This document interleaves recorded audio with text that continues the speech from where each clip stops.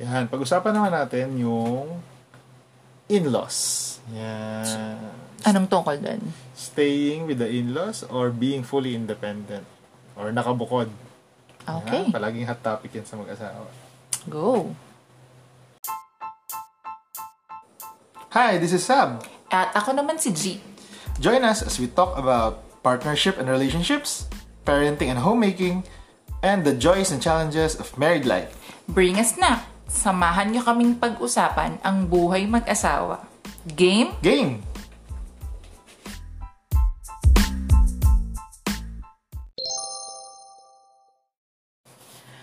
Alam mo, naalala ko dito yung nagsisimula pa lang tayo. Kasi nung time na yon, nasa Manila tayo, and then nabuntis ako, biglang bed rest. Tas nung napacheck up tayo, nandun ako sa Bataan. So, hindi na ako pinayagang mag-travel back to Manila. So, talagang, na-stuck na ako dun sa Bataan, na tumira ako sa amin. Ideally, dapat hindi tayo mag-stay sa inyo. Dahil nagre-rent na nga tayo, may place tayo re-rent sa Manila. Pero yun nga, nangyari na bed rest ako. Which is okay naman kasi, yun, may kasama ako. Pero isang na-realize ko, habang nakikitara ko sa amin, na every weekend nandun ka, tapos nandun ako the whole time, is iba ang pakikisama na pag anak ka, at iba ang pakikisama pag meron ka ng pamilya. Kasi, Paano nag-iba? Iba in the sense na, syempre pag anak ka, pwedeng lahat libre, ganyan, or hindi naman lahat libre, pero mas madaling makisama. Kasi ikaw lang yung ipapakisama mo eh. Sarili mo lang, tapos pamilya mo lang yun, ganon. Pero pag meron kang kasama na asawa, syempre ituturo mo yung gawin ng pamilya nyo, ituturo mo na i-orient mo yung asawa mo na, kailangan nating mag-adjust kasi ganito yung nakagawian namin sa maraming bagay, kung paano maglinis ng bahay, kung paano magtabi ng tirang pagkain, yung mga ganon. House rules, kumbaga. Oo, house rules. So, yun ang isang natutunan ko. At para sa akin, kahit sarili naming bahay yun, magulang ko yun, walang problema sa magulang ko. Walang away, walang conflict, walang ganon. Pero, pa rin, parang mahirap pa ding makitira para sa akin, ganyan. Kasi magiging part ka ng adjustment nung hindi taga doon na, asawa mo or yung mga kids mo, di ba? Alam mong mag-a-adjust sila, so tutulungan mo silang mag-adjust. Kahit na ikaw mismo, wala ka naman kailangan i-adjust. So, mayroong effort on your part na kailangan. Oo, yun. Ipapakisama mo sila sa pamilya mo. Ganyan. Wala namang problema yung mag-share tayo ng kuryente. Pero yung talagang, yung mga bagay na nakagawian. Same thing nung nakitira naman ako sa inyo. Nung tayo naman yung nandun sa side mo. No? Actually, yung part na yun medyo mahirap. Kasi nung tumira ako doon, wala ka everyday. Diba? Weekend ka lang nandun. So, purely ikaw lang talaga nakikisama. Oo, ako yung nakikisama. So, syempre, though wala naman ding conflict, walang problema, pero talagang kakapain ko. Kinapa ako mag-isa dahil nga wala ka. Yung mga gawi ng mga taong nandun. No? So, yun yung isang, paano ba? Hindi naman struggle, pero challenges, no? Challenges ng pakikisama sa in-laws. Ikaw, may na-experience ka ba? Ay, alam ko na, may naalala akong sinabi mo. Yung sinabi mo na, nakita mo yung kabilang side. Oo. Yun, in a way, advantage siya kasi namumulat ka dun sa realities na, yung hindi mo kinalakihang realities. Diba? Nakikita mo na, pag yung iba yung mga gawin ng bahay, iba yung, let's say, mas malinis pala yung bahay namin versus yung sa inyo, or mas malinis yung sa inyo versus sa amin, or mas organized yung sa amin, or the other way around. Or kung how people treat yung mga responsibilities sa bahay. Or reflective kasi yun. Mas nag-gets mo na kung bakit ganito yung partner mo pag nakita mo kung paano sila namuhay. Yes, oo. Mas nakikilala mo kung saan siya nanggagaling.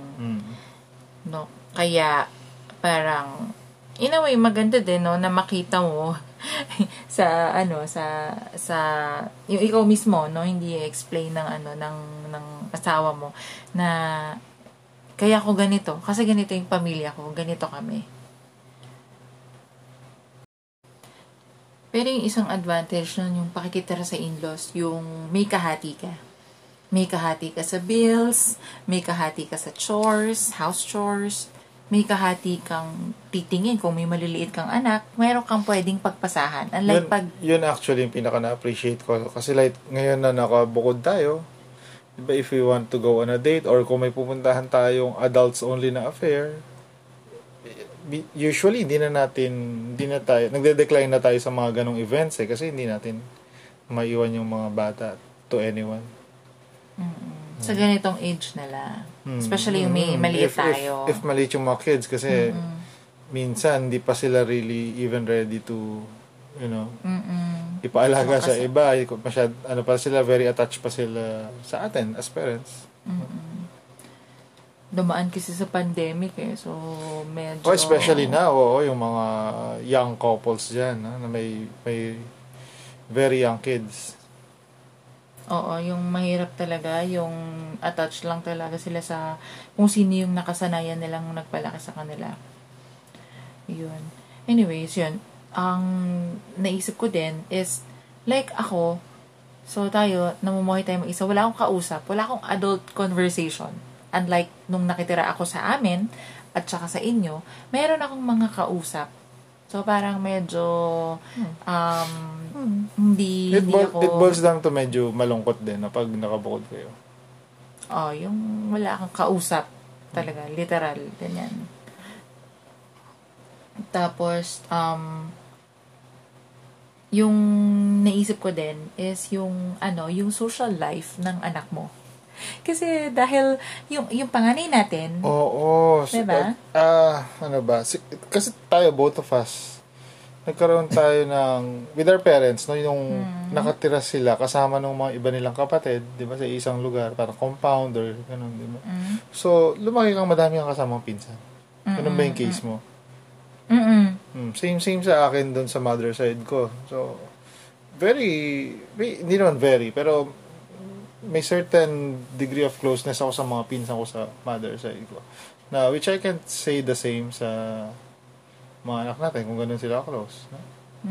Yung isa ding gusto kong sabihin is yung social life na hindi lang tayo ka-interact nila.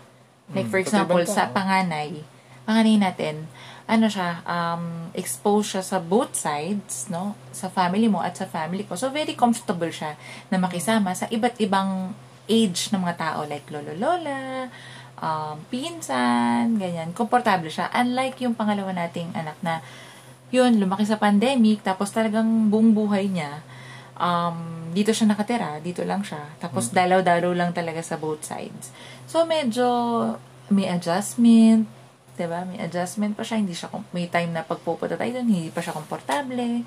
Hanggang pagpaalis na tayo, doon pa lang siya magiging komportable. Pero, yun, uwi na ulit tayo. So, pagdating natin, another adjustment na naman, ganyan. Tsaka yung relation sa mga pinsan, hindi siya masyadong comfortable pa. Naalala ko yan kasi meron akong pinsan na mga family na galing Manila. So, pag umuwi sila sa probinsya namin, meron kaming mga ilang oras na nag-a-adjust sa isa't isa or tinatansya na gusto niya ba ang kalaro, ganyan. Or yung ganon, dahil hindi kami komportable, dahil hindi kami lumaking magkakasama, parang every bakasyon lang or kung may okasyon, dun kami nakikita. So, may mga adjustment pa na kulang yung oras na yun, maglaro kami kasi nga, pagdating doon, mag-a-adjust muna yung isa't isa. Ano naman ang masasabi mo sa conflict sa mga in-laws? Though wala kaming ganon. Pero... I mean, merong conflict, pero hindi, ang hirap sabihin, ang hirap humanap ng term Hindi yung parang hard conflict tsaka soft conflict kung meron ng gano'n. yung ibig sabihin sa parang hard and soft na gano'n. Yung soft is yung parang, alam mong magkaiba kayo ng preferences. Pero syempre, dahil because you're living, nakikisama ka, you're living in someone else's house. You honor mo yung, i-respect mo yung house rules. Pero, it does not mean na komportable ka dun sa ganong rules. Kaiba kayo ng, so, yun yung conflict. Diba? Pag magkaiba kayo ng preferences or upbringing, kinagawian. Oo, yan din yung sasabihin ko. Upbringing, yung nakalakihan. Kasi, actually, parang sa experience ko, no, sa pakikisama ko sa, hindi, yung mga realization ko, hindi kayo nagkakaroon ng conflict dahil may tama o may mali. Pero dahil talagang magkaiba kayo. Magkaiba kayo. Like, tayo nga dalawa, diba? Kapatid ko nga, hindi ko, may mga pagkakaiba pa rin kami ng kapatid ko. Kahit iisa kami ng magulang, sa parehong lugar kami lumaki, magkaiba kami. Meron na tayong narinig na ganyan na ang mga complaints nila is not about the parents, in-laws, kundi yung mga sister and brother-in-laws naman yung complaints nila. Diba? Dahil yun, magkaiba. Tsaka, syempre, magkaiba ng kinalakihan, magkaiba ng priority, magkaiba ng paniniwala, ganyan. Magkaiba ng view sa mga bagay-bagay. So, talagang, yun, talagang magkakaroon ng conflict. Pag hindi nila naiintindihan na, hindi kami magkasundo, hindi pala dahil hindi ko siya gusto, hindi ko gusto yung opinion niya, pero dahil pala, magkaiba lang talaga kami. No? Iba ng family background. And yun nga, usually nagiging soft conflict yung mga yan kasi syempre ayaw mo namang maging lalo na tayo mga Pilipino, ayaw natin maging confrontational Hindi naman natin yan sasabihin upfront sa ating mga in-laws So, pag tayo lang nag-uusap, minsan doon na mag-usap hindi ko gusto yung ganito, hindi ko gusto yung ganyan. Diba? Doon nag-uumpisa yung mga usapang bukod. Pag lumalabas na-identify nyo na yung mga hindi nyo or yung mga friction points or yung mga sources of conflict nyo dun sa bahay na yun. Even if one of you, syempre, dun lumaki. Alam mo, may naalala ko, yung pagkakaiba natin in terms dun sa pagpapalaki. Like kami, lumaki kami na malapit lang yung kamag-anak namin. As in, 1 tricycle away, yung iba lakad. Ikaw naman, talagang... Kami, bumukod talaga kami. As in, yung nearest relative namin is 2 towns away. Tapos dun tayo nagkaroon ng pagkakaiba. Kasi sa akin, dahil nga lumaki ako dun sa nakikita ko yung iba't ibang problema ng pamilya, parang sa akin, normal yun na, ay, ganito talaga, may ganito talagang concern. Diba? Like, for example na lang, sa pag-aalaga ng bata, dahil may mga pinsan ako na nung bata ako, nakita ko silang ipinanganak, kahit papano, kumbaga, nakarga ko sila, nabantayan ko sila habang natutulog sila, medyo aware ako kung paano mag-alaga ng baby. Wherein ikaw, talagang malayo sa kamag-anak. As in, parang nung tayo, no idea ka kung paano mag-alaga ng bata. Kasi hindi mo na-experience dun sa mga pinsan mo. Diba? Tsaka yung parang pag may conflict sa family, like, parang... Shielded kami from those issues. Hindi na pinapaalam ng magulang ko yung mga ganong conflict sa extended family. Which is parang, yun, parang bago sa'yo yung konsepto or minsan hindi, basta iba sa'yo, ganyan. Which is, syempre, sa iba, sa lahat, no? Normal lang yung mga ganong event o pangyayari sa buhay. May tanong ako. Ano naman ang masasabi mo kung yung mga magulang, hindi yung kabatch natin, gusto nilang sinupin yung mga anak nila? Iisang lote, pero iba't iba ng bahay. Pero, isang lote sila. Compound. Compound. Ano masasabi mo doon? Actually, very common nga yan dito sa atin. I think more common yan sa probinsya kasi sa probinsya malalaki yung mga lupa Sa Manila, tawag dito. Sa Manila, very scarce na yung lupa na hindi occupied I mean, sa akin kahit na nakabukod kayo ng bahay, pero very reachable pa rin kayo, it's not technically nakabukod. Healthy. Mentally, hindi okay. Alam mo, naalala ko yung sabi ng tatay ko. Sabi niya, kayo magkakapatid, maglayo-layo kayo. Kahit 1 tricycle away. Basta, yun, as in, bukod kayo. Tamang distansya. Oo, tamang distansya lang. No, kasi iba pa rin yung parang independent kayong nakatira, kayong pamilya. Siguro dahil pag kasi malapit kayo, yung mabilis yung balita, 'di ba? Tsaka yung Or masyadong unsolicited opinions, yung mga ako naman nagiging dependent. Pwede rin. No? Pingin Minsan ulam, or yung kung ayaw mong maging dependent pero ginagawa kang dependent, 'di ba? Minsan ayaw mo ng opinion nila pero ina-express nila yung opinion nila sa'yo. Diba? Ganun sinasabi ko na kahit nakabukod ka, maririnig mo pa rin yung opinion nila. Sure, ikaw pa rin ang last say sa mga decisions. No? Pero minsan, parang nakaka-suffocate yung ang daming unsolicited advice, di ba? Hindi ka naman humihingi. Yung mga usap-usap, yun yung sinasabi usap-usap, mo. Oo, parang usap-usap. Magre-renovate kami. Napaka-happy lang. Magre-renovate kami ng ganitong part ng bahay. At saka ganitong gawin nyo, ganyan gawin nyo. Naalala ko, huwag nyo gagawin to, ganyan. Yung nagsisilipan ng achievement ng family. Ay, bumili sila nito. May mga ganon. Like, eto a very common. Hindi ako aware sa ganyan dahil hindi kami nabuhay na malapit sa Like, for example, social media. Diba, pag may something ka, pinupost mo. Parang pag nakita ng ibang tao, ay, buti pa siya, ganyan. Same thing dun sa compound. Ay, namili sila nun. Kano kaya yun? Yung mga ganong usap. No? Hindi ko sinasabing nangyari to sa atin. Pero sinasabi ko na nangyari to sa mga taong kakilala natin. Kakilala ko pala, hindi mo pa kakilala. Yung ganon, yung nagtitinginan. So, pag nako-compare nila yung pamilya nila dun sa pamilya ng ibang tao. Diba? Yung nangyari dun, nawawala ng privacy. Pangalawa, naalala ko. So, kung magkahiwalay kayo, minsan, ang nangyayari is, nagka-catch up kayo, ano ba nangyayari? Pero pag magkakadikit kayo, ano yan? Nagkako-compare na. Parang kasi, nagiging hindi healthy. Wala ka nang ika-catch up kasi nakikita mo agad yung nangyayari sa kanila Diba? For me, parang hindi healthy na. Yun nga, kasi privacy, ako very important sa akin yung privacy. Pangalawa, pag malapit kayo sa isa't isa, like isang lupa lang kayo, nandun yung napapakialaman or nagkakaroon ng say sa kung paano palakihin yung mga bata. Which is, sa akin, mahirap. Like, may friend ako, marami akong friends, may friend ako, iba-iba sila ng lupa, iba-iba sila ng bahay, pero iisa sila ng lupa. So, syempre, yung mga in-laws, parang, minsan, for example, ayaw niyang paggamitin ng gadget yung mga anak niya. Pero yung mga in-laws, syempre, dahil magkakaiba pa rin kayo ng house rules sa kanya-kanya yung pamilya, pero expose sila masyado dun sa... Oo. Diba? Hindi niya masuway.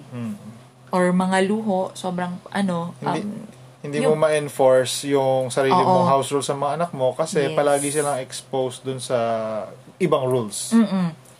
Na hindi mo rin naman masuway kasi syempre. Ibang bahay yan. Oo, ibang bahay yun, ganon. So, sa tingin ko, yun yung conflict or challenges, no? Pero, kasi very common yung ganyan, no? Yung naka-compound. Hindi naman very common, pero it's really, sa barangay mo, may alam kang may pamilyang naka-compound. I mean, ano naman yung, kasi pwede ka bang bumukod doon, umalis doon kung if you have a family compound, di ba? Parang awkward din naman kung aalis ka. Pero choice naman na lang mag-asawa yun sa tingin ko. Or siguro yung iba walang choice kasi just so happens na syempre hindi naman lahat may lupang lilipatan, di ba? So yeah, one of the realities, no, yung challenges wag sa ganyan is living in a compound. Pero mahirap din kasing sabihin na nasa sa kanila na kung bubukod sila o magsistay kasi yun nga, kung nandun na yung lupa or, di ba, kung for example, yung parents, di ba,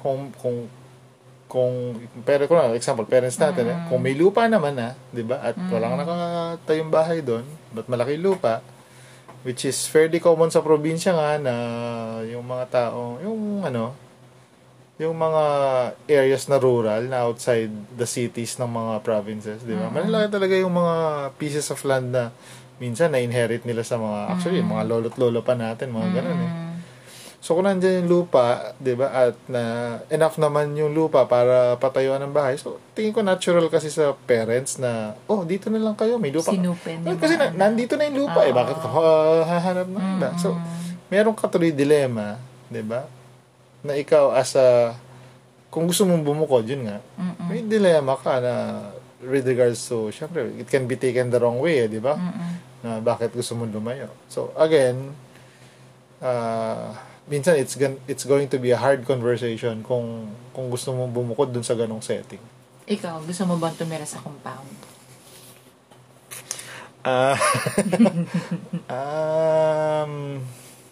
Wala pa kasi tayo sa side ng family ko, wala pa kasi tayo dun sa point na iba-iba yung rules ng mga bahay dahil ako yung pinakamatanda sa amin at tayo pa lang yung may mga anak. Or pwede bang example is kung sa side mo, na nasa isang compound lang kayo kunwari? Ikaw, gusto mo ba tumira sa compound? Madami ring advantages na tumira sa compound. May mga kalaro, diba? Automatic na kalaro yung mga anak like natin. for the kids, may automatic na kalaro. Kasi ako, like, kung aalis tayo, may mag-aalaga. In my specific case, na kung saan I lost my father at 19 years old, di ba? Tatay mo nandun, pwede kong tanungan ng mga ganung bagay na usually dapat kami ng tatay ko ang nag-uusap.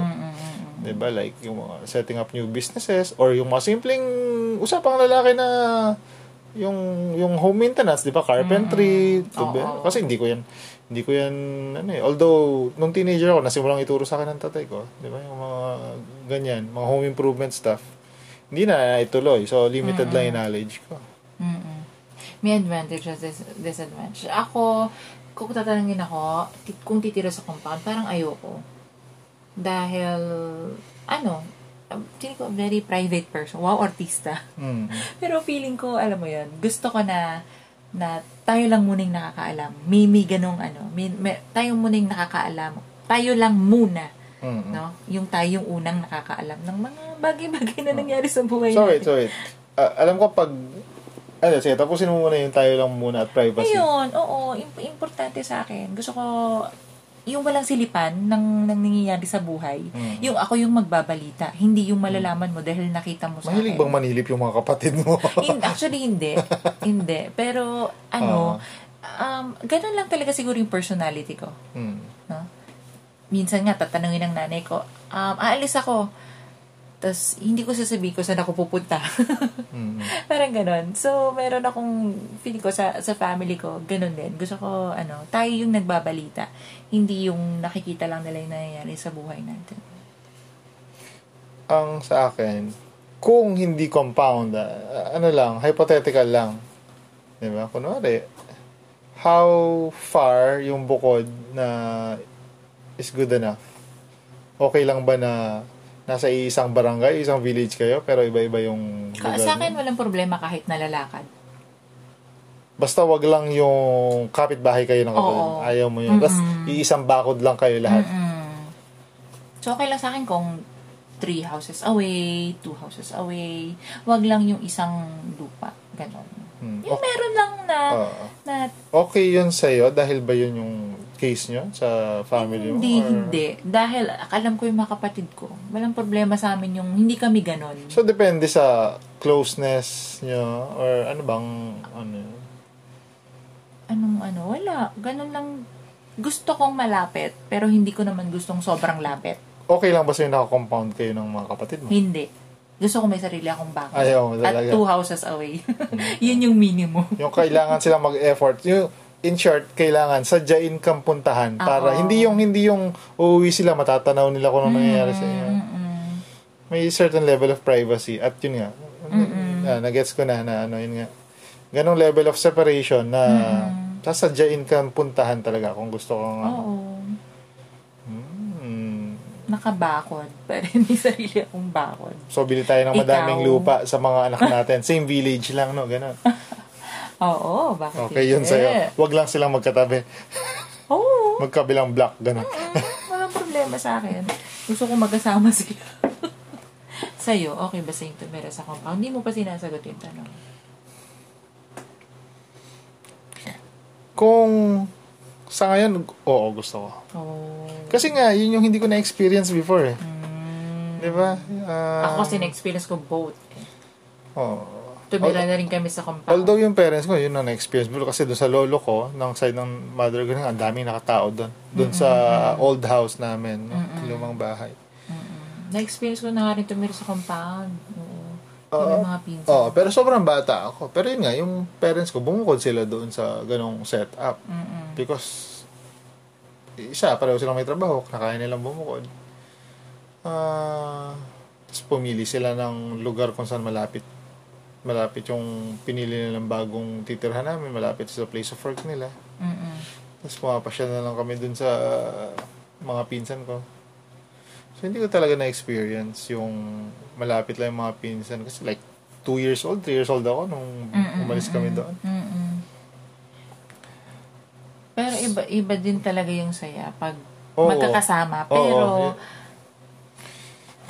talagang lagi akong pero. Oh, like ngayon kasi 'di ba yung sa case namin, although kaya naman namin mag-travel para magsama-sama. 'Di ba pa rin yung makukumusta mo agad-agad. Oo. Yun again, pros and cons eh. Pag easily reachable ka, pati yung mga bagay na ayaw mong ma-reach, nare-reach, 'di ba? Pero doon naman sa kung isang compound kayo, madali kayo magkumustahan, madali kang interact, yung closeness ng mga next generation, di ba? Yung mga magpipinsan. Tama. Yun talaga yung malaki eh. Oo. Yung, like, may mga lumalaki kasi ako, hindi ko kilala yung mga pinsan ko sa pinsan ng tatay ko. Mga ganon. So, second cousins na yan, medyo understandable naman. Pero like, sa amin, meron ako mga pinsan na hindi ko talaga close, kasi minsan ko lang makita. At saka being na 10 silang magkakapatid, meron akong mga pinsan na mas sobrang tanda na sa akin. So, gano'n lang talaga. Kanya-kanyang challenges, kanya-kanyang kung paano ang pakikisama at ang mga advantage at disadvantage na pakikita sa dapat pala ang title natin sa episode ng usapang compound imbis na yung pagbukod. Kasi parang mas nagdual tayo sa compound. Kasi yung medyo gray area eh, di ba? Kasi yung gray area eh. Kasi like, kung usapan lang natin is pagbukod, majority naman ng couples gustong bumukod eh. Doon lang sa compound, doon tayo medyo Pero sa akin dun, ang goal palagi is kailangan magkasundo ang couple sa kung ano mang desisyon nila. Kung titira sila sa compound or bubukod sila. Maganda kung mayaman kayo, tapos parehong pamilya niyo may compound, tapos lipat-lipat lang kayo between each compound. 2 weeks sa isang bahay, tapos sa 2 weeks sa kabilang compound. Pero depende nga sa couple yan. Kung mayaman kayo, 2 bahay. 2 din rep niyo, 2 din.